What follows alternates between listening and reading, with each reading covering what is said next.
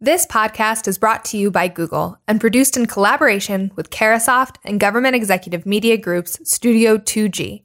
From keeping constituents informed to supporting those on the front lines of public health, Google knows these are unprecedented times for the public sector, times when the work you do is more important than ever. That's why they're offering collaboration tools like Google Meet to those in the public sector free of charge. Learn more about how Google's tools and services can support your public sector organization at cloud.google.com.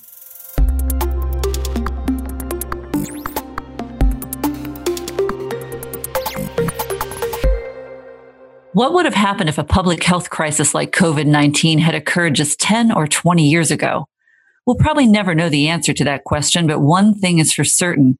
Maintaining a sense of normalcy in our day-to-day operations would have been much more challenging than it is today. That's because many of the tools and technologies we use now didn't exist even a couple of years ago. Just think how different the day-to-day would be for a remote worker without collaboration tools and video conferencing software. Not to mention that tracking the spread of the virus would have been difficult without the data management strategies and tools that we have today.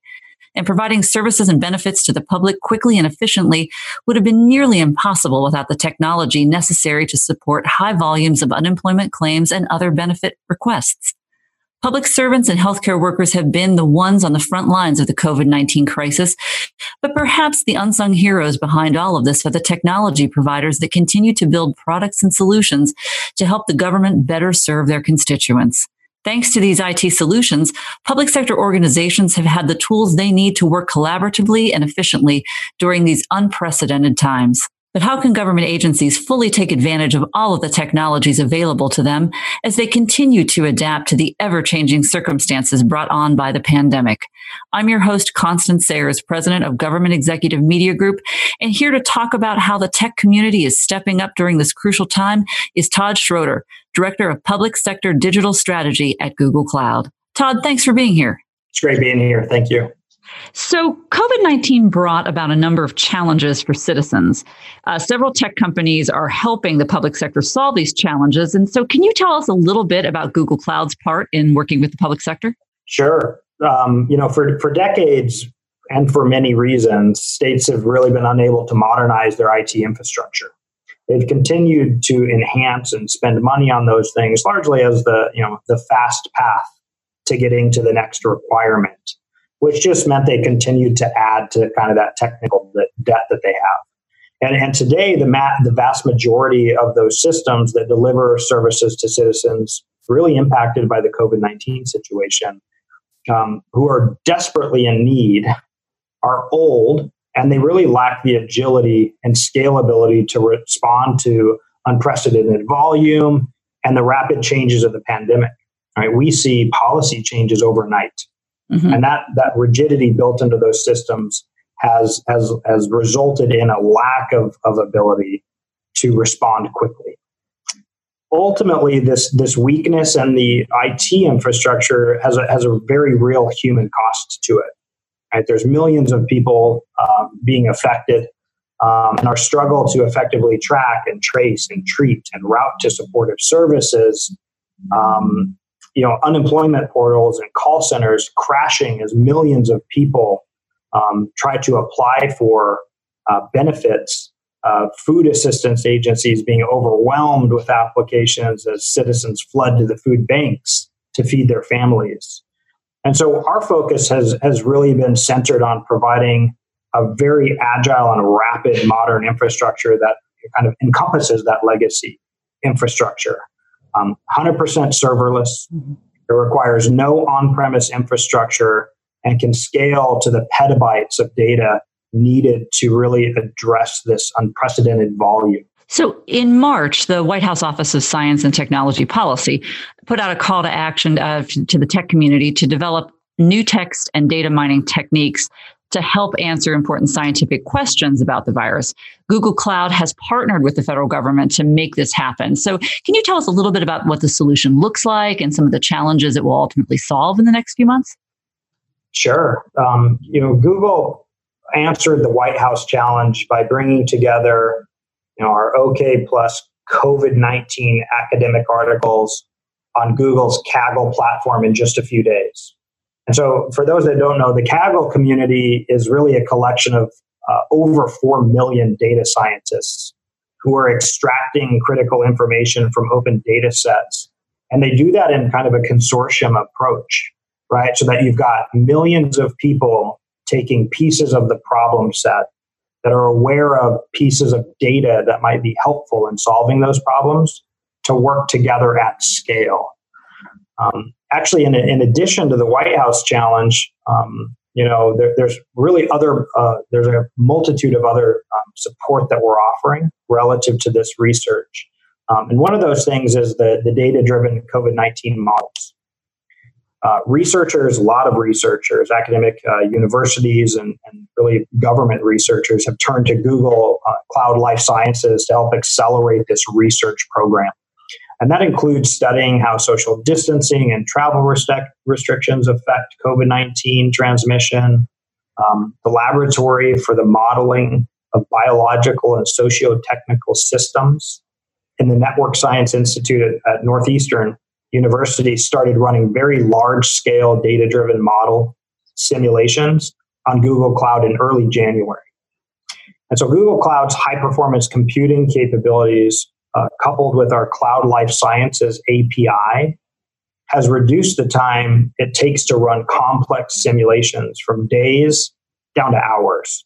Mm-hmm. And so all of those researchers, both the Kaggle and a lot of these universities, are all partnering together and have generated over 9 million different models and analyzed more than 5,500 terabytes of the resulting data. That's fabulous. It really is. It's really impressive. Yeah, there's it goes on, right?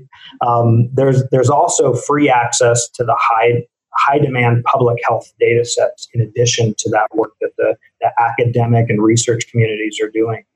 And so a large population of folks out there just need access to those gold standard data sets. All right, this is such a data rich problem that we were kind of proving out just how important access to data really is today. And so to support that, the healthcare customers and researchers alike in developing these new insights for the virus, Google is making, as we work with all these consortiums, is making pre-hosted repositories of public data sets like the Johns Hopkins Center for Systems, Science and Engineering, the U.S. Census data, hospital general information from HHS, all free to access, host, and query via our BigQuery public datasets program.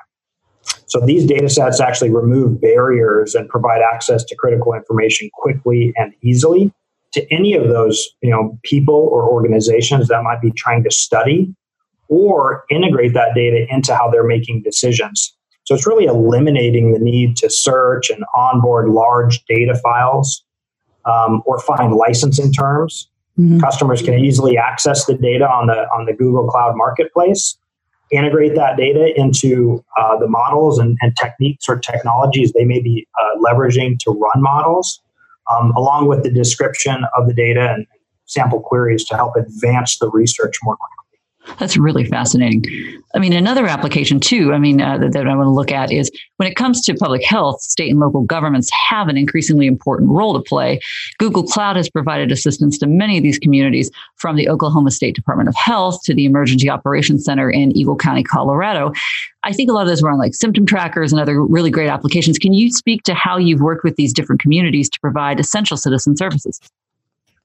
Yeah, absolutely. And there's a lot to talk through. We've really seen a cascading effect of this disease around the world. And it actually starts back to our first customer in Singapore that implemented a bot to handle all of the inbound questions around that country for questions. And so when we think here in the U.S., you brought up the Oklahoma State Department of Health.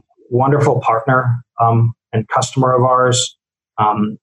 Ultimately, the Oklahoma State Department of Health needed a really fast, scalable screening process. That's where they started.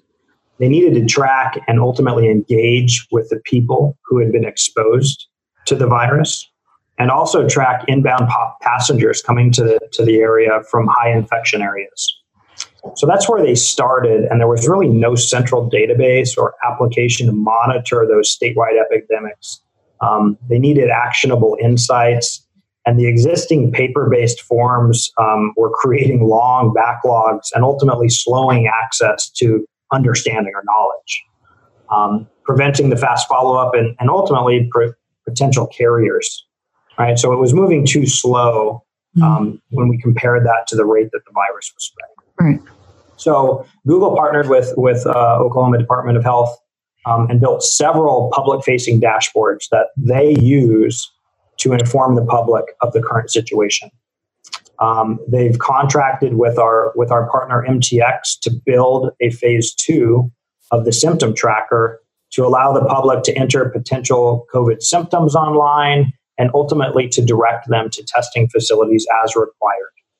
Right? So this is about active and passive tracing programs and really using automation and AI to scale those programs so that people can opt in, participate early, be a part of that population that gets daily SMS alerts about, are you experiencing symptoms? And so that they can very quickly monitor and route those citizens that need it based on symptoms to the best treatment available in that given community. And that data then integrates back into state epidemiology systems. And so the right attention and care or support services can be offered to that citizen. And then it's circular, right? Now that we have another positive ID, we have to go back and understand who now might be at risk based on that. Eagle County, Colorado, the other example, which is another great use case I'd like to talk about. This is a customer that really did this all on their own, right? So this was, we just had a webinar with about, there was all in total about 90 customers online that were just wanting to know what Eagle, Colorado did. And Eagle County shared their solution with all of these other customers as kind of a best practice so they could get started quickly. And so they wanted a way to very similar to Oklahoma, they wanted a way to closely monitor the spread of COVID around their county. And for them, in particular, it's a resort area, right? It's Colorado. Yeah. A lot of travel, and yeah. And so that's traditionally the hot spot. A lot of people come together from a lot of different places, and so they were impacted very quickly in advance of really the state having a plan and a solution for scaling across the entire state. So they took it on themselves, and they ultimately used our G Suite portfolio of technologies. No code involved here to provide ingest of information, right? So citizens could identify themselves, ask questions, provide input into the state. They were able to develop the dashboards and public-facing websites that would inform the county, the residents, where to go, what the current plan was. And ultimately, it was a real-time solution to help better track the virus, keep the community safe and informed. It is a self-reporting public dashboard. Mm-hmm. So it's an opt-in. People can participate and provide information. And it gives a comprehensive view of the spread, including the symptomatic citizens, lab-confirmed cases, negative results, and all those still pending. So those citizens are encouraged to self-report in an online form, and that data becomes available for analysis and decision-making. You mentioned your partnership with MTX. You also, you've been partnering with them to equip government and health professionals with real-time insights through the Disease Monitoring and Control app.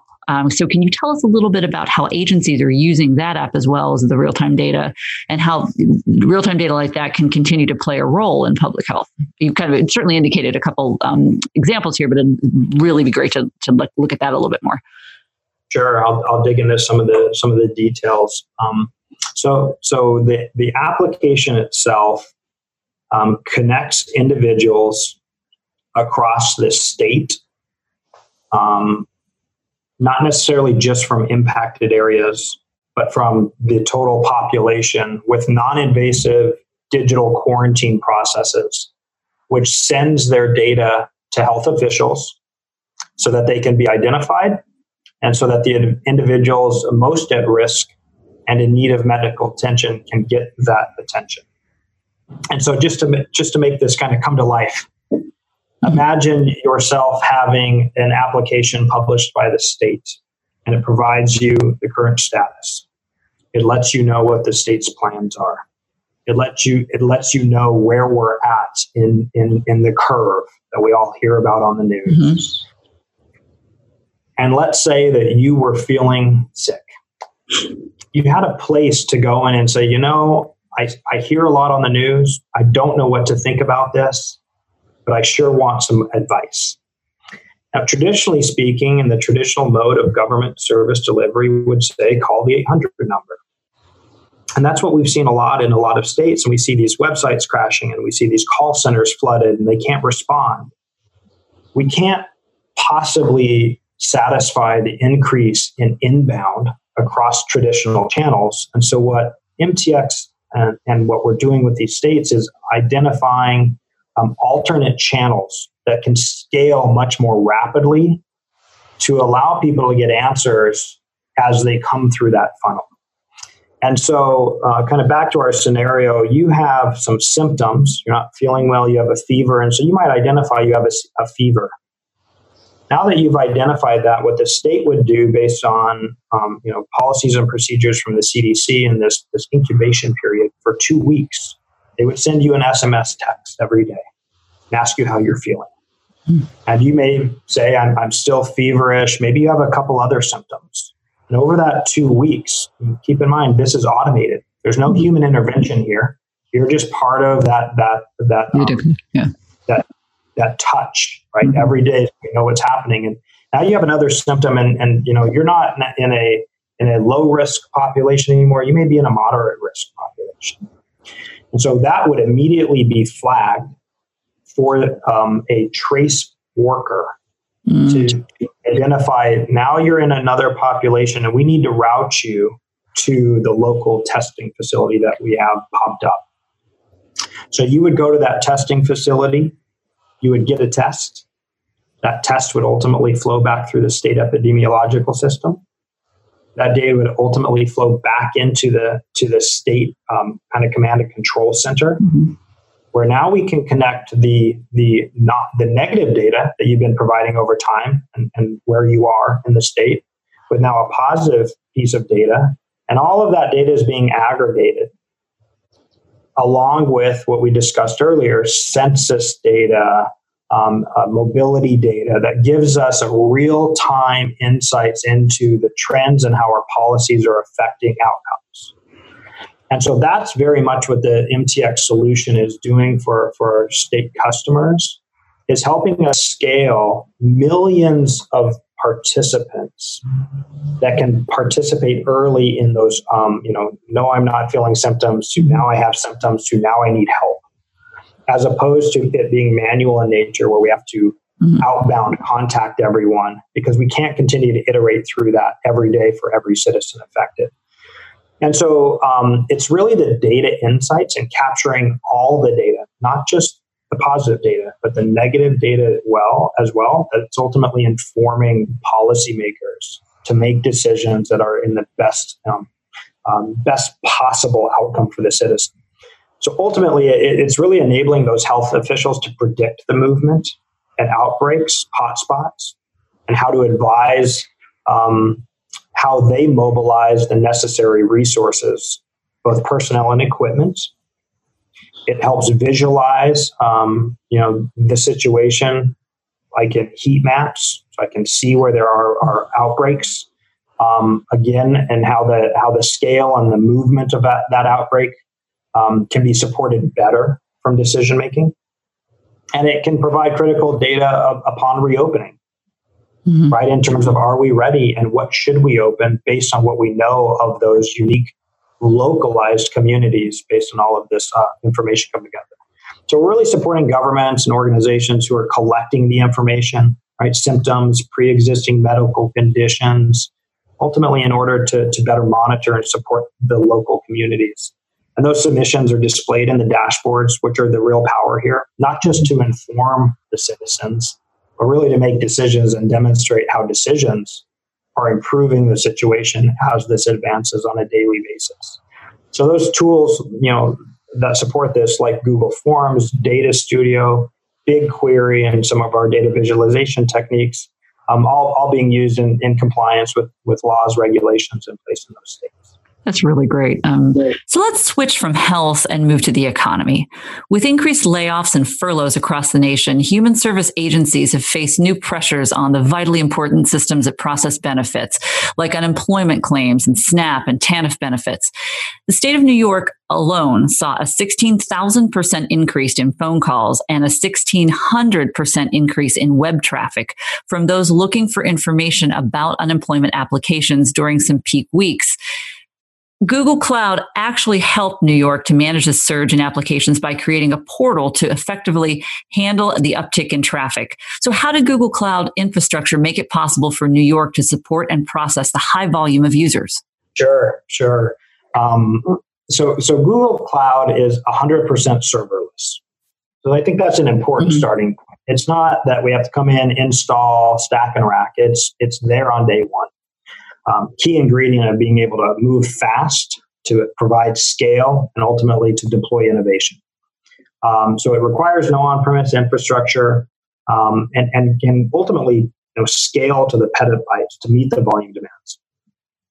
Very tactically, what we did is we supported the rapid surge in unemployment cases that was largely byproduct of a brand new population of people that were eligible.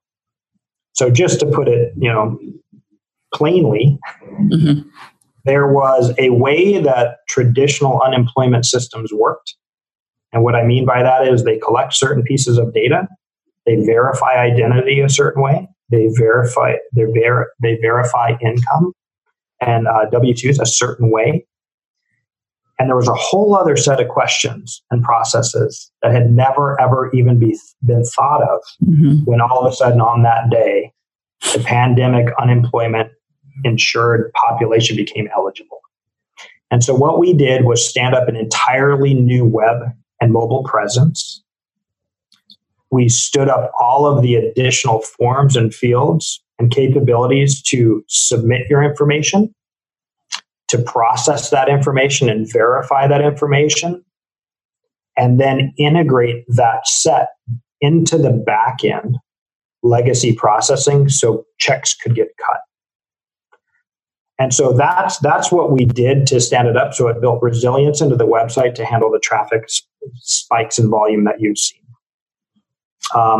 It allowed us to quickly, and by quickly I mean these were midnight conference calls. And from midnight to 2 a.m, the requirements changed. And so a lot of this just had to do with being there and being available and moving quickly for the state. That's fascinating. And I mean, is it something that you think you're going to be able to replicate in other states? Very much so, and we already are. Right? And so when we look at Illinois, for example, they're also adding the call center population using our contact center AI capabilities, which integrates with our chatbot, a dialogue flow capability, which are all AI driven so that we can, I think I saw a stat earlier around over 3 million claims had been satisfied already. So what we're able to do there is ensure that we are getting support to more people without necessarily having to increase the human touch. Right? That's what this AI capability is really doing by introducing additional channels, leveraging AI to do it smart without human intervention, and then only allowing those cases that need human intervention to get human intervention.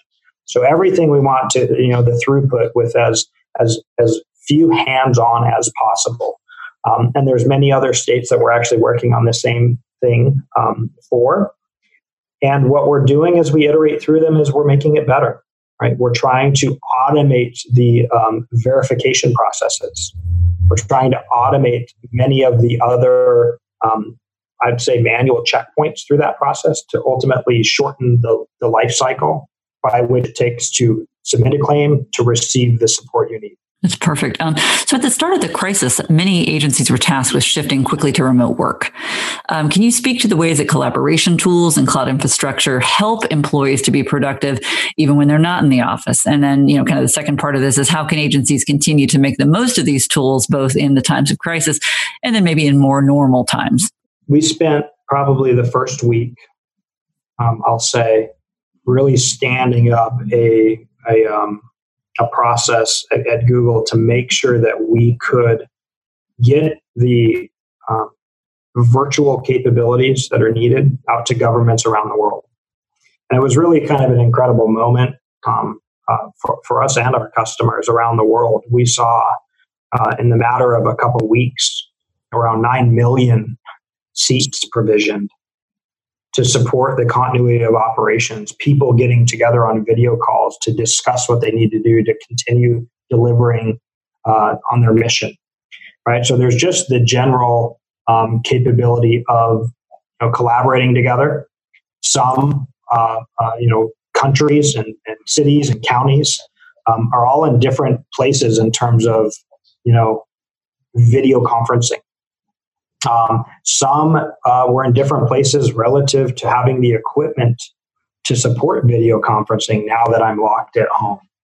And so we see a number of those use cases from traditional supportive meetings, day by day, any mission applies, to really bespoke solutions to ensure that, child support welfare workers in the state of Georgia had Chrome devices and G Suite so they could continue to do their casework and make sure that they were protecting those that are in need. Some states, Bureau of Prisons, ensuring that they could enable visitation virtually by family members to make sure that they knew their families were okay. Mm-hmm. So interesting use cases all over the board, but that's predominantly this G Suite capability. Streaming, billions of minutes of video a day, which is just incredible, right? Obviously, it really is a spike increase, and we all, participate in our meet discussions with family members, and we try to maintain our social well-being virtually now. And so we see all of those use cases. Beyond that, we also have, these rapid response virtual agents that help, government missions quickly disseminate information to citizens using voice chat or other social media feeds. They can be deployed on websites or call centers, really significantly increasing any agency's capacity to address the influx of questions related to the programs that they might be applying for. So this is what we talked a little bit earlier around, we have to deploy virtual channels because we just don't have the humans to take every call or to respond to every email. And that, I think, is the power of what we're seeing today, is that those virtual channels are intelligent. Mm-hmm. They can get you the 90% of what most need, which then help us reduce the funnel so that those that really do need human intervention get it. And that those humans that can help have the time to help those in need, because they're not spending their time just responding to every general question that might be coming in. It definitely seems like you route people in a very smart way. And so, like you're saying, by the time you target down, you really are getting people who are in need, which is really fabulous. And certainly takes some of the pressure off call centers and other public servants. So looking out long term, let's do a little crystal ball here. How can public sector organizations future-proof their infrastructure and technology to ensure it's going to continue to benefit public sector employees as well as the constituents that they serve in the future? So how can we future-proof? Sure. Public sector organizations need to modernize their infrastructure. Can't be more direct about it. This is not a new conversation. Right? Agency CIOs have known this. Many, many experts have written about it. I think what the COVID-19 situation has shown are the limitations of the legacy systems. Right. Agencies need to invest in modern, scalable cloud technologies that really address, security and risk. Mm-hmm. Right? How are we protecting this constituent data and the infrastructure needed to reliably support these critical services at scale? Mm-hmm. We need to address the engagement model. I think one of the biggest, aha moments of this is that traditional modes of providing government service may not be as relevant in a pandemic, frankly, unaddressable in a pandemic. But I think they're proof points for the type of experience any government consumer should get from their government. Right? Should I have to go to a DMV to renew my license? I don't think anyone likes standing in a DMV line today or yesterday. Right. They certainly can't do it today. And I guess the question becomes, should they do it in the future? Right. I look at that from two lenses, not just from can we deliver the service in a more consumable and appreciative way, but what does that have to do on the cost of delivering that service? Right. What we've seen as we've deployed these capabilities they are magnitudes less costly than what it costs to just maintain the status quo today. Mm-hmm. Which I think is evidence that there is a new way to deliver not only better service, but better government at less cost. It's costing, hundreds of millions of dollars to operate what we have just proven doesn't work. Right. And it's costing less than $10 million to produce what works. Yeah. And I think there's a stark reality that government leaders have to face in that question.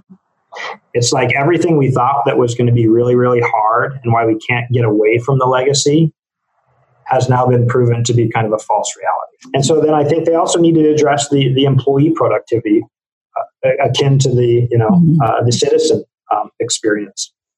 It's the same thing, right? We see employees being highly productive given the virtual working experience today.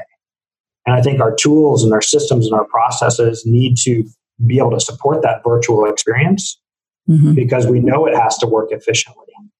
Mm-hmm. If I'm struggling today because I don't have my manila folders handy, I think that's indicative of what we need to do differently to make sure that our customers of government, being our employees, have a better experience to operate and manage their processes internally, because those have a direct and the byproduct of good internal operations are incredible customer experiences. And then lastly, it is that agency operations, right? We have to increase the operational efficiency by integrating our systems and streamlining our workflows, right? We think about it and we do it for anything that touches a citizen. We have to do it now. It's an imperative. But I think we have to do it for our employees too, not just to make them productive, but to ensure that they're happy in their careers as public servants and they are afforded the opportunity to be good at their jobs. But I think that ultimately has the biggest impact then on the net outcome, which is a really seamless and great experience for the customer. That's great. Todd, thank you so much for joining us today. Thank you for having me. I appreciate it. And thank you to all of our listeners of this episode of Industry Insights. Industry Insights is a production of Government Executive Media Group Studio 2G in collaboration with Carahsoft. This episode is brought to you by Google Cloud. If you like this episode, subscribe on iTunes, Google Play, or govexec.com/podcasts.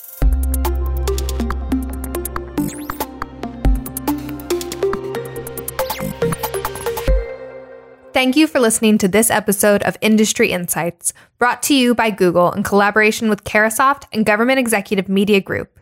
As agencies continue to embrace remote work, make sure your agency has the tools it needs to lead with agility. Learn more about how Google can support your agency at cloud.google.com.